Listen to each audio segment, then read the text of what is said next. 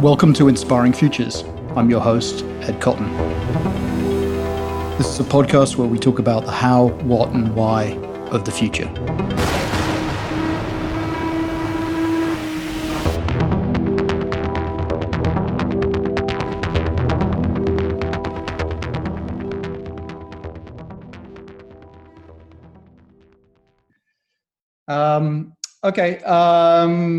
Welcome to Inspiring Futures. I'm excited it's another episode. Obviously, things have changed considerably since the last episode. And I am talking now to Lucy von Sturmer. Is that correct pronunciation? Yep. Who is in Amsterdam, is working in the fields of crisis management, sustainability, climate change, that type of thing. Is that correct?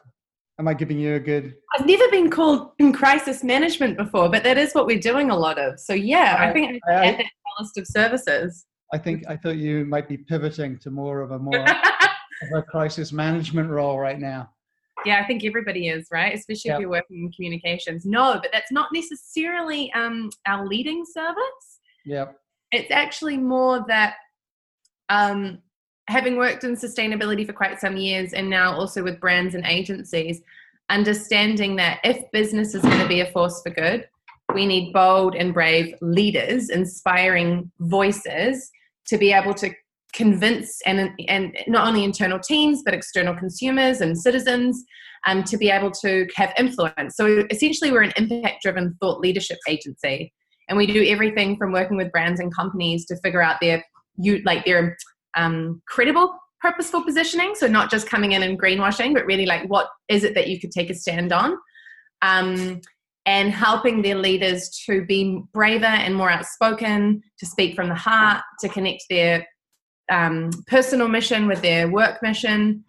And we now also work with individuals. So we're doing online courses for change makers and individuals across the world just to get the framework and tools, because traditionally what we do, which is media impact, otherwise known as PR, although I really don't like that term, is traditionally being a prohibitive expense for the people that need it most. So we're kind of trying to hit a few different target audiences, both from brands and agencies, but also individuals. So it's interesting. I like your map. Thanks. I've got a map of New Zealand, and it's in theory a map of New Zealand where I'm from, but officially it's a map of Australia that happens to have New Zealand on it. Yeah, I noticed. So we did a little chat beforehand, and we sort of recorded it up, but that was pre-Corona. Yeah, and so we kind of thought we were going to regroup anyway. And so why don't you tell everyone a little bit about your backgrounds, how you got to set up your consulting company and your partner and all that other stuff. Sure. So I mean, I'm from New Zealand, and my parents are both entrepreneurs and change makers. My mom works in regenerative agriculture, and she's an artist, a contemporary artist. And my dad's a designer, and he works a lot with the oceans. He's a surfer, a fisherman. He does saltwater fly fishing. So, like, this is the context in which I grew up on. So people that... You have to be a change maker, and you have to be inspirational. I mean, these are the conversations that I have with my parents, you know. So, yeah, they're not so much older. That's the other thing. They're really, they were super young when they had me. And if anyone that has young parents, they know that you kind of grow up along with your parents. So you're exposed to their thinking and their developments and their career changes and all these sorts of things. And so I started in media. So I had an agent, and I did a lot of acting and radio and all these sort of things in New Zealand, which is a bit of a playground. But I graduated when the first recession hit.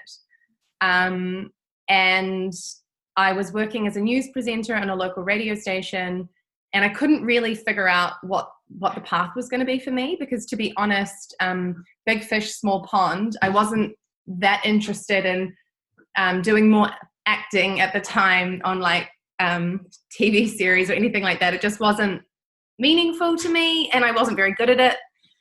And so I didn't know anyone in Europe, but I decided to go to Italy and teach English for a year just to take a bit of a gap.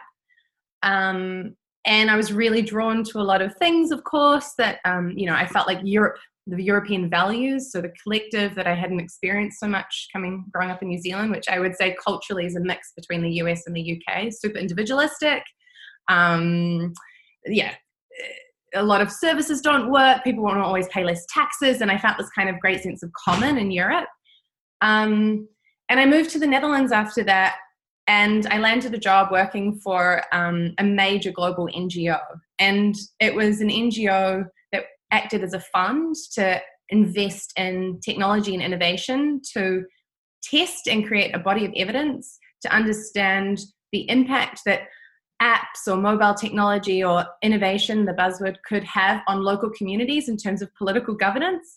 And it was spread across Africa and Asia. So I got this amazing opportunity as a Kiwi from down under, let's say, to be the digital communications manager for this amazing NGO with a huge budget, creating impact across the world. So for me, that was like hugely formative, I think, in terms of who I've become. And the name of that program was called Making All Voices Count. And we actually partnered with the Institute of Development Studies in the UK. And there was a huge like educational critical thinking element to this course. I'm sorry, not a course, this job, which felt like a course. And I was there for a few years, and then I was tapped on the shoulder for a head of communications position at a multi-stakeholder initiative, which was really interesting to me because I'd gone and worked for NGOs where you're always the outside voice. And I wanted to be a bit more on the inside. I wanted to work with brands. I wanted to work, especially from a communications perspective, with bigger budgets. And I wanted to see what impact I could have sitting at the table with other sorts of stakeholders. And so I was in that role, but unfortunately, I learned very quickly that multi-stakeholder initiatives are all politics.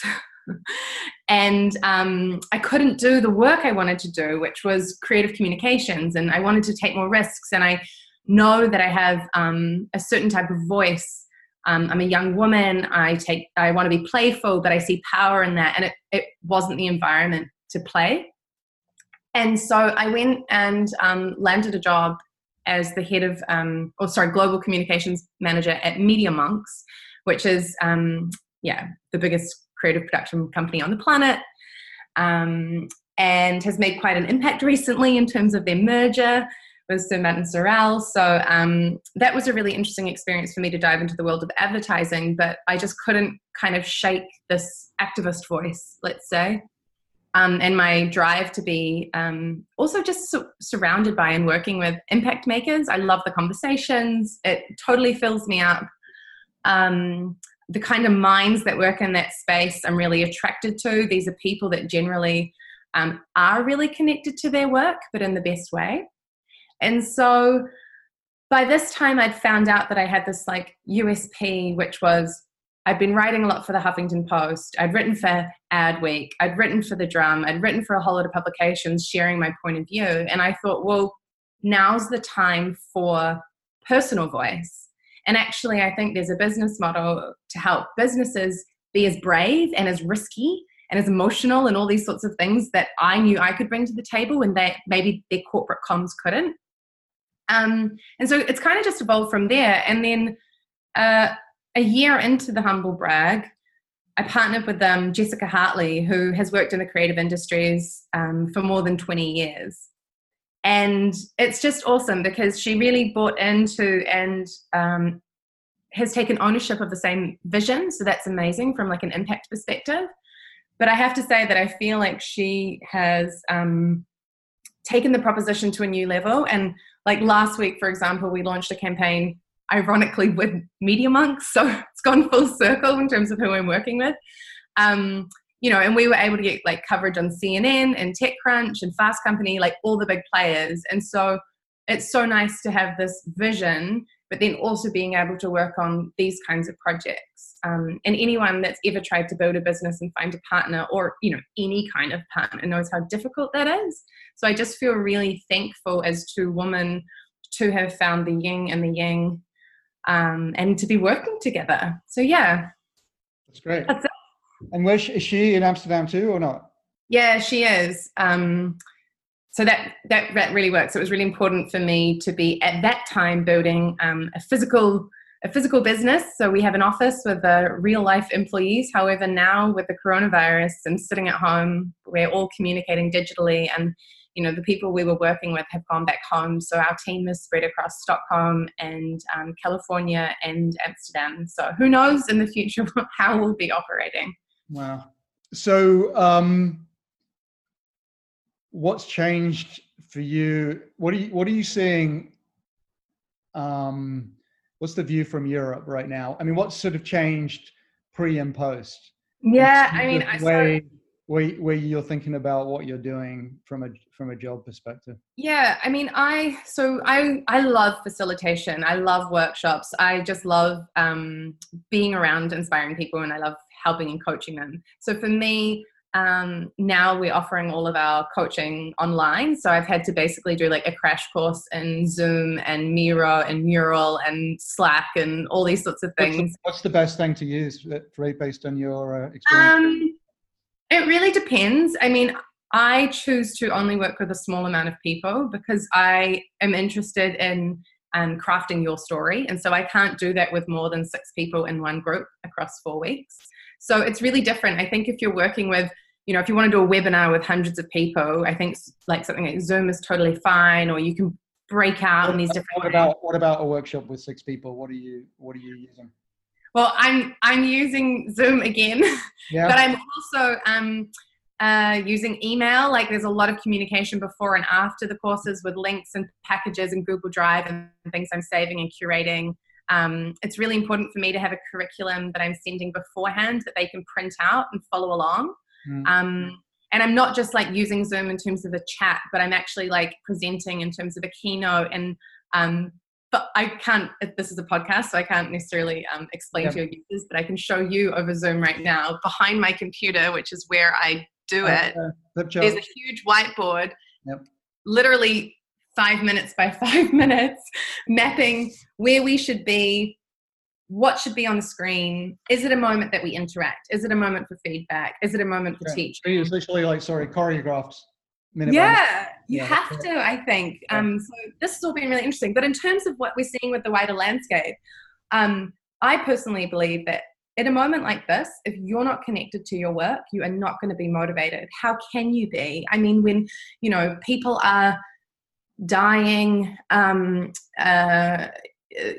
lot of governments are responding in slightly strange ways. So people have, really questioning authority in the system that we're living in. So I think that, my hope is that what comes out of this is a stronger commitment to the new economy, that people do feel like, hey, I want to use my time and energy towards something that I believe can have positive impact.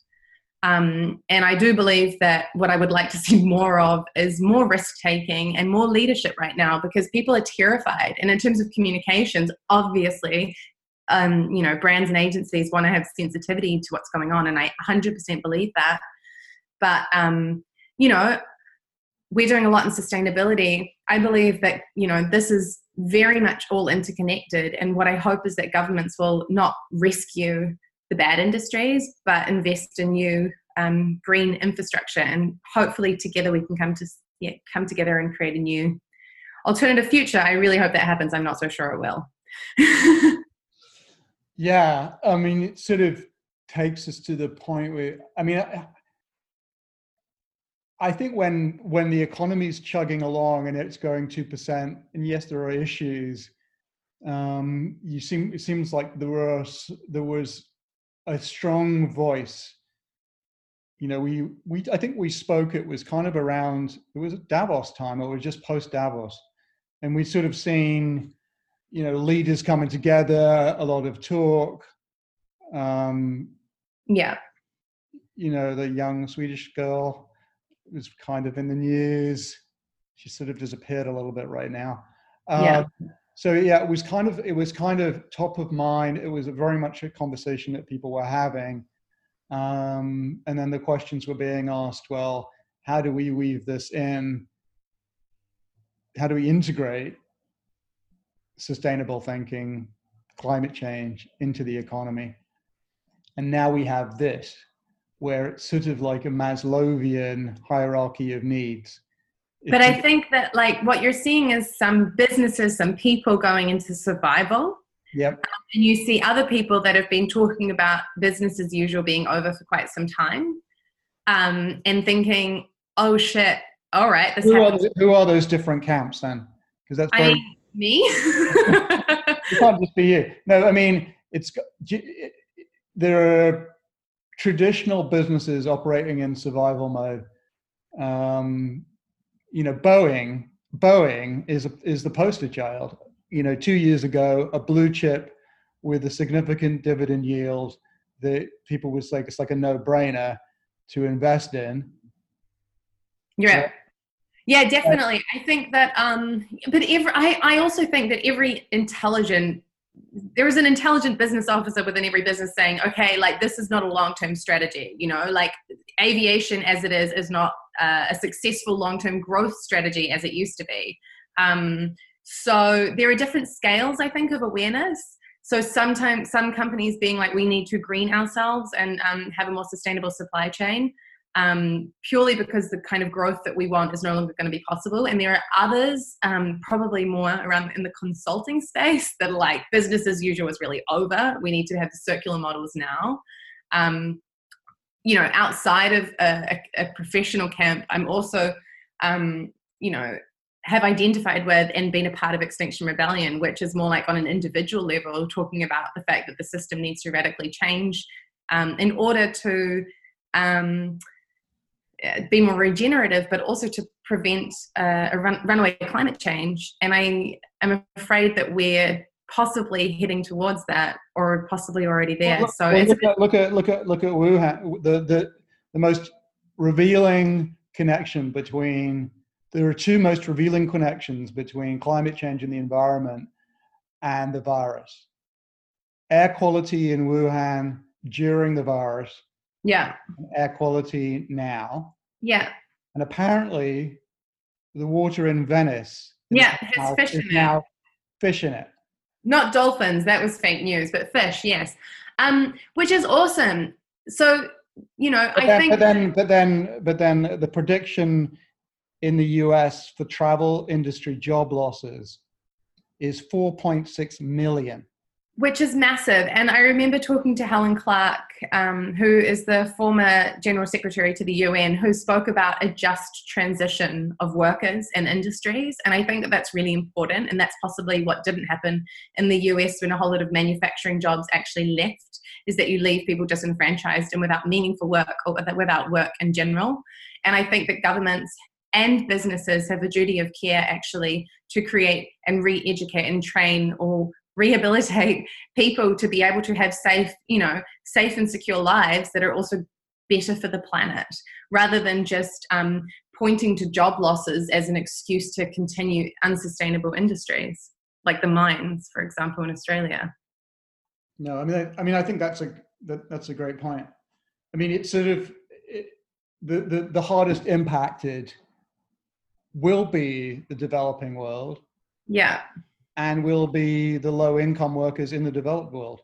They're going to be and people should have legitimate fears about that. I don't, I'm no grander than anybody else in terms of wanting to look after myself. And I think that it's very difficult if you're living paycheck to paycheck, or you don't have a lot of security, to really be super moralistic about where you put your energy. And I think that those of us that are privileged and that are able to have a bit of headspace and maybe financial security to be able to choose where we put our energy should be really mindful of that. Yeah. So,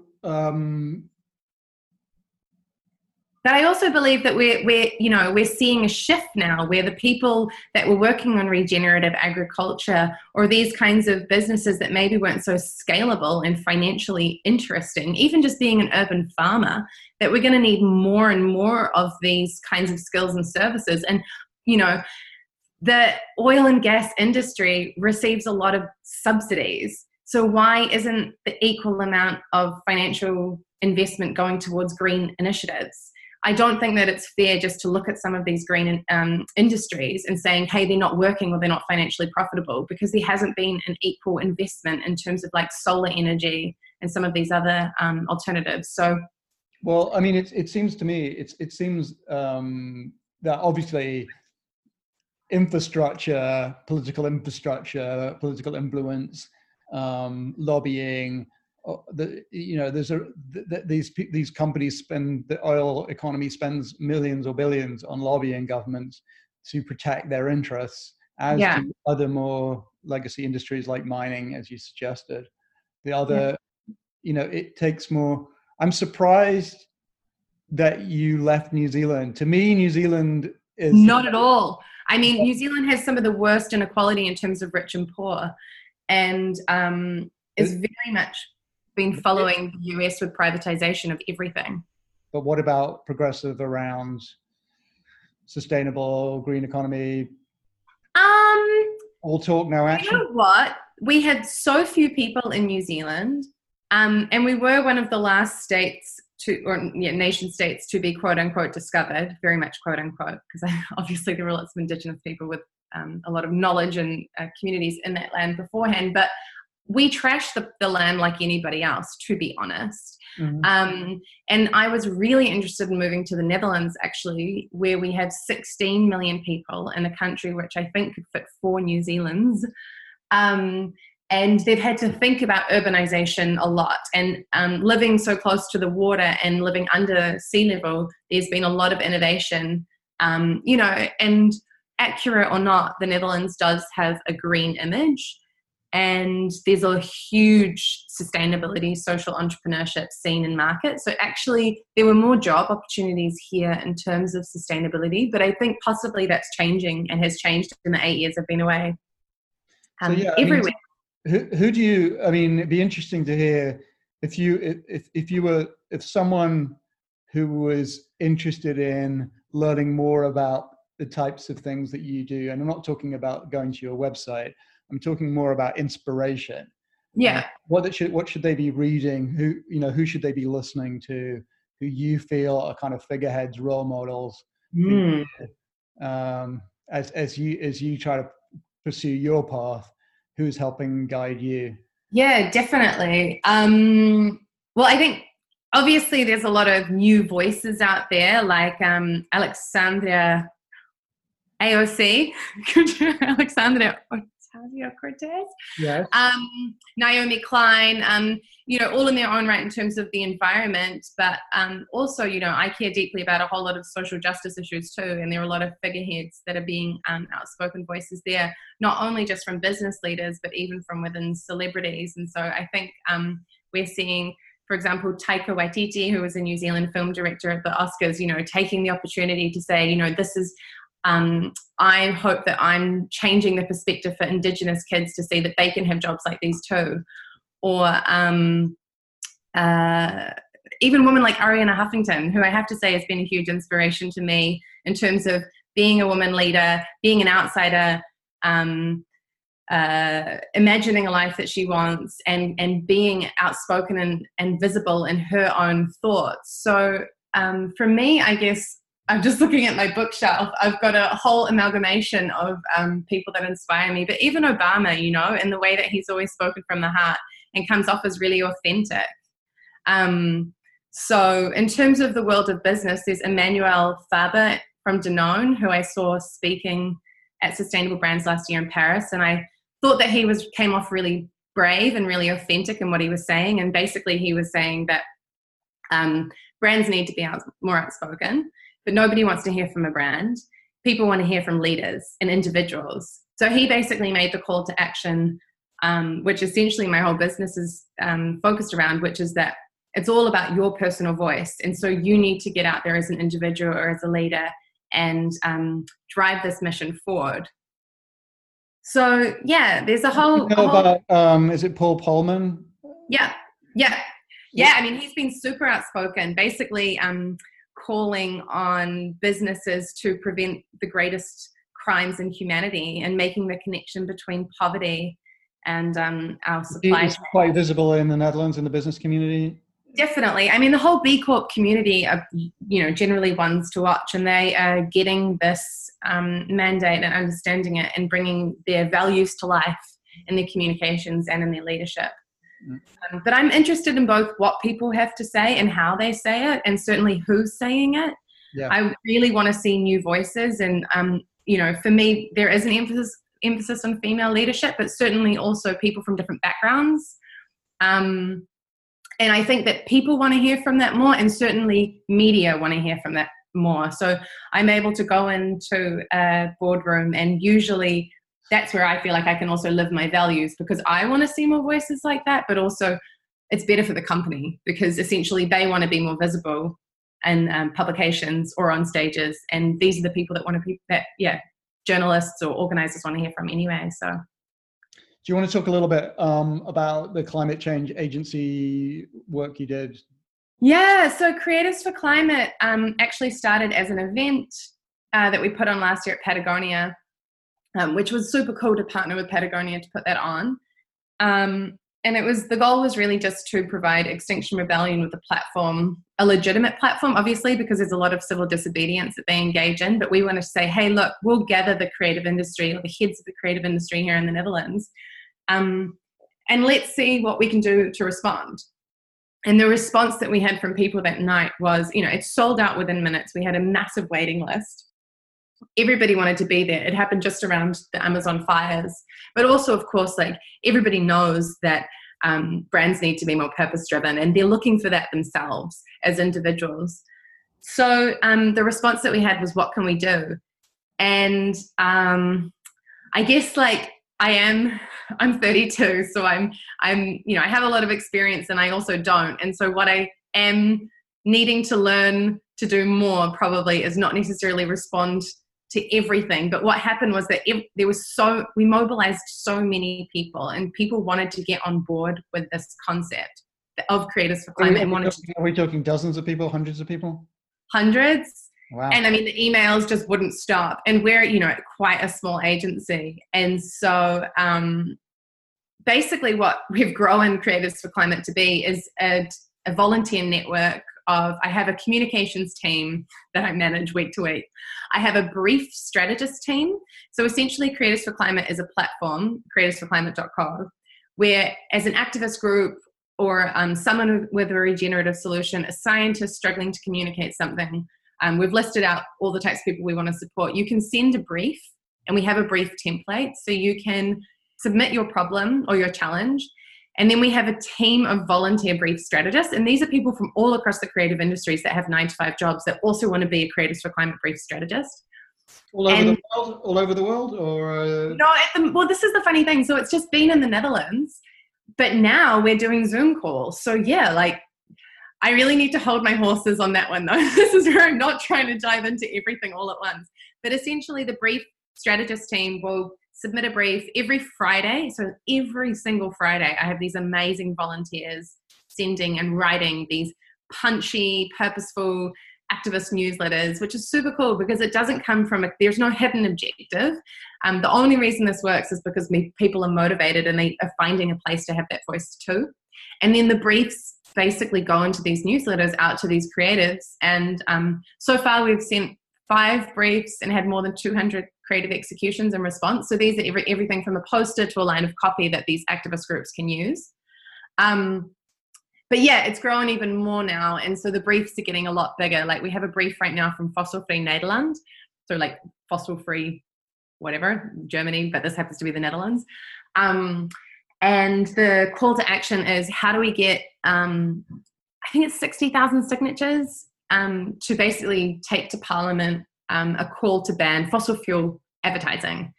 So that's one of the briefs that we're gathering around. And another one is Fridays for Future, but Friday Future Love. So which is basically let's create a culture of adults, of professionals that every Friday dedicate their time and energy to the future. And what would that look like? And we've got more and more briefs that we're dealing with and that are coming through. So that's been a really energizing community. But I have to say, don't be naive and think these communities just pop up. They are a lot of work, and they don't manage themselves. And this isn't a decentralized network like Extinction Rebellion is. You know, I'm very much driving this network. And, you know, for me, it's efficient because we're able to get stuff done without too much talking and ideating. In saying that, I have like appointed a group of strategic advisors who come from science and advertising and a whole lot of different industries that are obviously my bouncing board. So there's a level of legitimacy that I need to pass with all these people to figure this out. But, you know, if we hadn't put our time, blood, sweat, and tears to figuring out what this Creatives for Climate concept could be, it wouldn't be anything. And I think it's been really interesting figuring out how to put an idea into the world, but also drive it enough that it's got direction. And that's really hard when you have a small business. Yeah. No, I mean, I went through something similar. We did this thing, Planning for Good, with a bunch of strategists. What I wanted to do there was to take the agencies out of the equation. In my mind, I'd seen the work that had been done had been very selfish. Agencies had done work for nonprofits. Definitely got awards. Yeah. And I wanted to make it less about that and more about individuals. Well, that sounds really similar because we are essentially trying to appeal to creatives to donate their time as individuals to sidestep the agency too. However, I am starting to think that there are so many people like us running purpose-driven agencies and businesses that maybe want to be part of this conversation too. So I think we have to think about how do you keep something legitimate and authentic and committed to purpose, but then also how do you scale it? And what I don't want is that this is a nice little side initiative that feels good for everybody, but doesn't actually generate widespread mainstream impact. So I'm kind of interested now to understand maybe how we could engage more and bigger players to be part of this conversation, but it's very difficult to figure out. And that's also why there are a lot of people within Extinction Rebellion that are in Creatives for Climate, because they're the ones that are really holding us all in check so that we focus on systems change and that we don't just fall into the trap of like dedicating our time to creating a campaign for a sustainable, I don't know, shoe or something. Well, also, I mean, assume people are donating their time. They're not getting paid, right? Yeah, and that's another thing. Like, are they donating their time, or is this everybody's mission and they should be solving? I mean, I had the same thing when I was in Extinction Rebellion, and a guy came up to me and he was like, "Don't let anybody think they're donating their time. This is our planet. We all need to have ownership of these things." So I think that, like, I don't really care how people perceive their effort, and if they want recognition, that's totally legitimate and fine. We just need to get the job done. But yeah, nobody's. All I'm saying is there could be a small consultancy that's actually working with a nonprofit and getting a fee, and then there's another nonprofit that says, "Oh, this thing's free. I'm getting free ideas." Yeah, so this is why we have like this whole process now for briefs to basically filter them out. And there have definitely been people that have come along and submitted briefs that were quote unquote for nonprofits, but you know, nonprofits can earn quite a lot of money. I think we're a nonprofit at the end of the day. And we've had to really figure out what is the criteria. So for example, is it focused on like widespread impact? If it's just like an activist group needing one poster for one event, I won't send it out either, because they can just ask one of the creatives through our Facebook group for that. But also, if in theory, we've created the scope for financially scalable solutions to be able to approach us, but only if we feel like it's contributing to a beneficial culture change. And we haven't yet had a proposal from a social entrepreneur in that area. And I'm curious to see what happens, because none of us want to get people to work on that stuff for free when it may not serve a wider impact. And I think it's a dance you need to do. Yeah, that's interesting. It's an interesting challenge, isn't it? Yeah. I mean, it's very tempting, isn't it? I've thought it, you know, with the Humble Brag, for example, we always hire people from the Creatives for Climate Circle because this is my network of awesome creatives, but we always pay them because it has to be a very separate thing, because as soon as anyone, us or anyone, would come in and use this talent pool and this creative pool for quote unquote free work, you ruin the legitimacy of everything. And actually, the community and the spirit is everything that we've got. Yeah. But I mean, what's interesting is it shows the dissonance between maybe the corporate world and the individual, like how people seem that they have this burning desire to do something positive, but they can't. There is no outlet. There are very few outlets for them to exercise this. And I think, yeah, definitely. If you think about, like, yeah, there's volunteering opportunities at every nonprofit, but they're either sort of like build a house or tell us how we can raise more money. Yeah, and given that these are white collar intellectual thinkers, conceptual thinkers, usually those aren't really places that they're best used. And so you've got this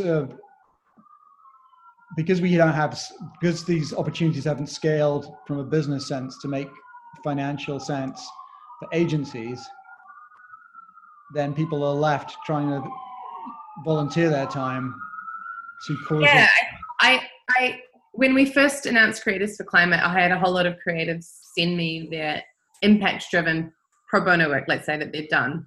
And I remember receiving this really cool, awesome poster. It looked amazing. Like, the design was awesome. And it basically said, like, fuck straws, fuck this, fuck that, like everything. I don't know, like, fuck shopping, fuck. And I was like, cool, like, what's the call to action? And he was like, oh. And this is exactly what I wanted to prevent, was creatives coming up with the impact. Like, let the people closest to the ground, NGOs, activist groups, scientists, come in with the brief.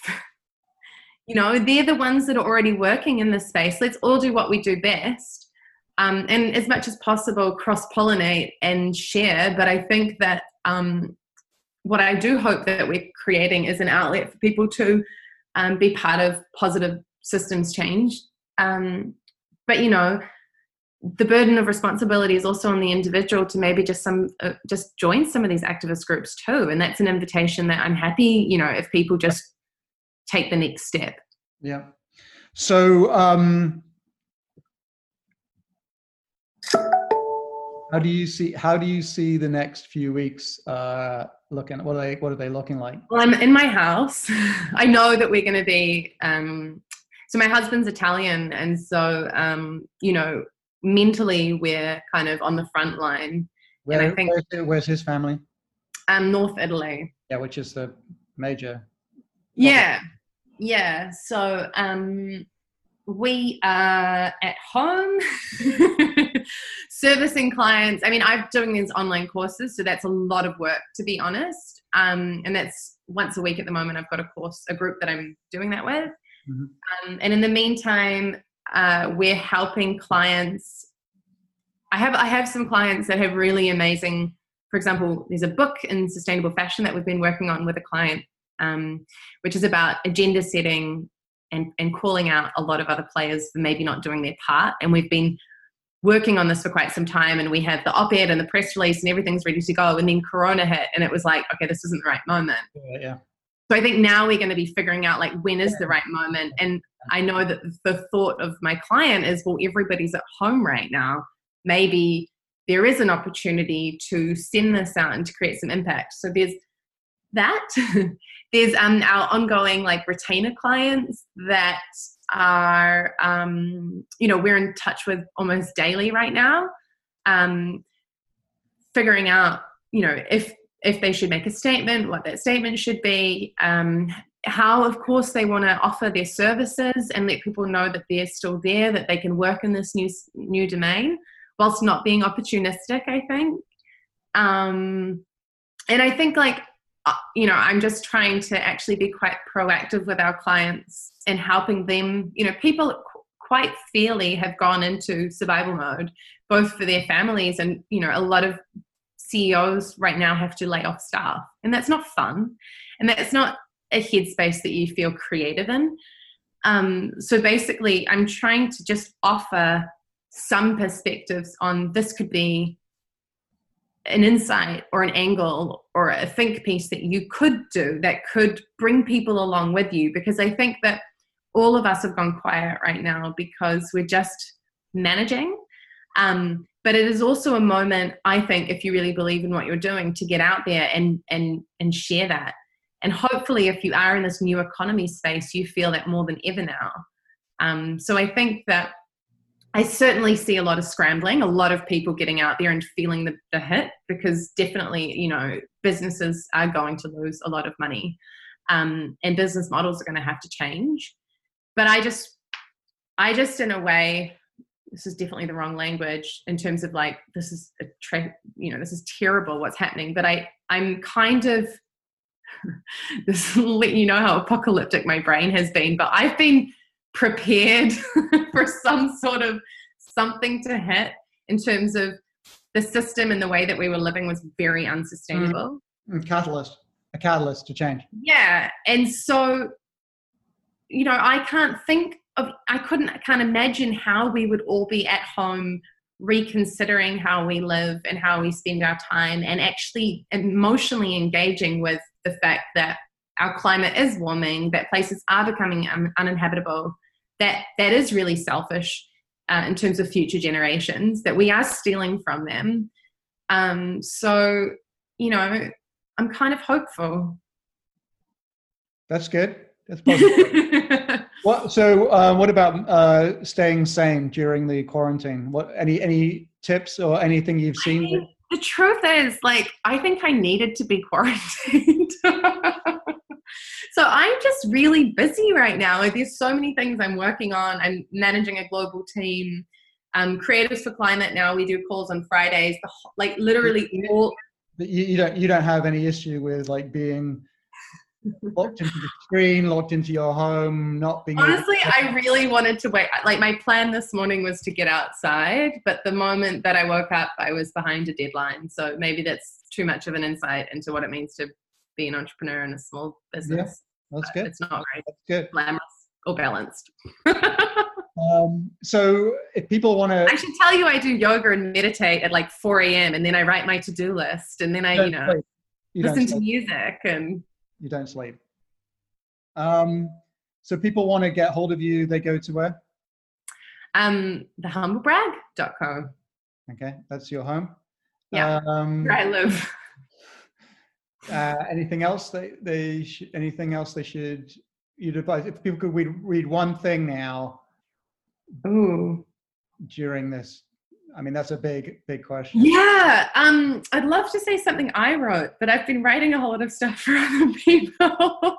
So instead, okay, if you could write one thing for yourself right now, and someone, if the drum came to you and said, "Now's the time, write us 1,000, 1,500 words on something." Well, the piece that I was going to tell you to read was Coronavirus Capitalism and How to Beat It.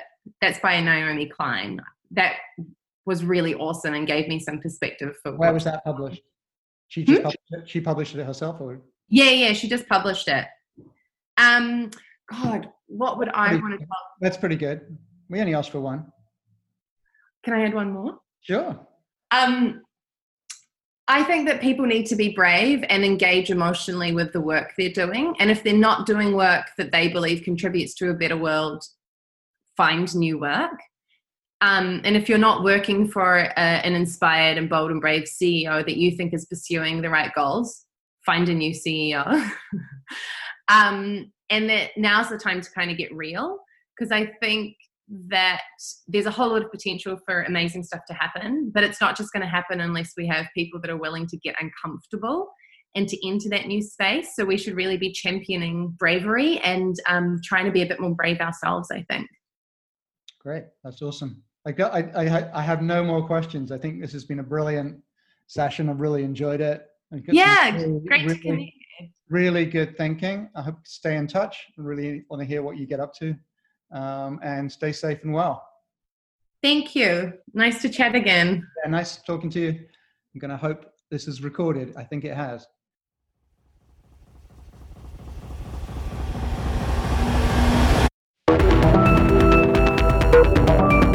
This is your host, Ed Cotton. Thank you so much for listening to Inspiring Futures. Until next time.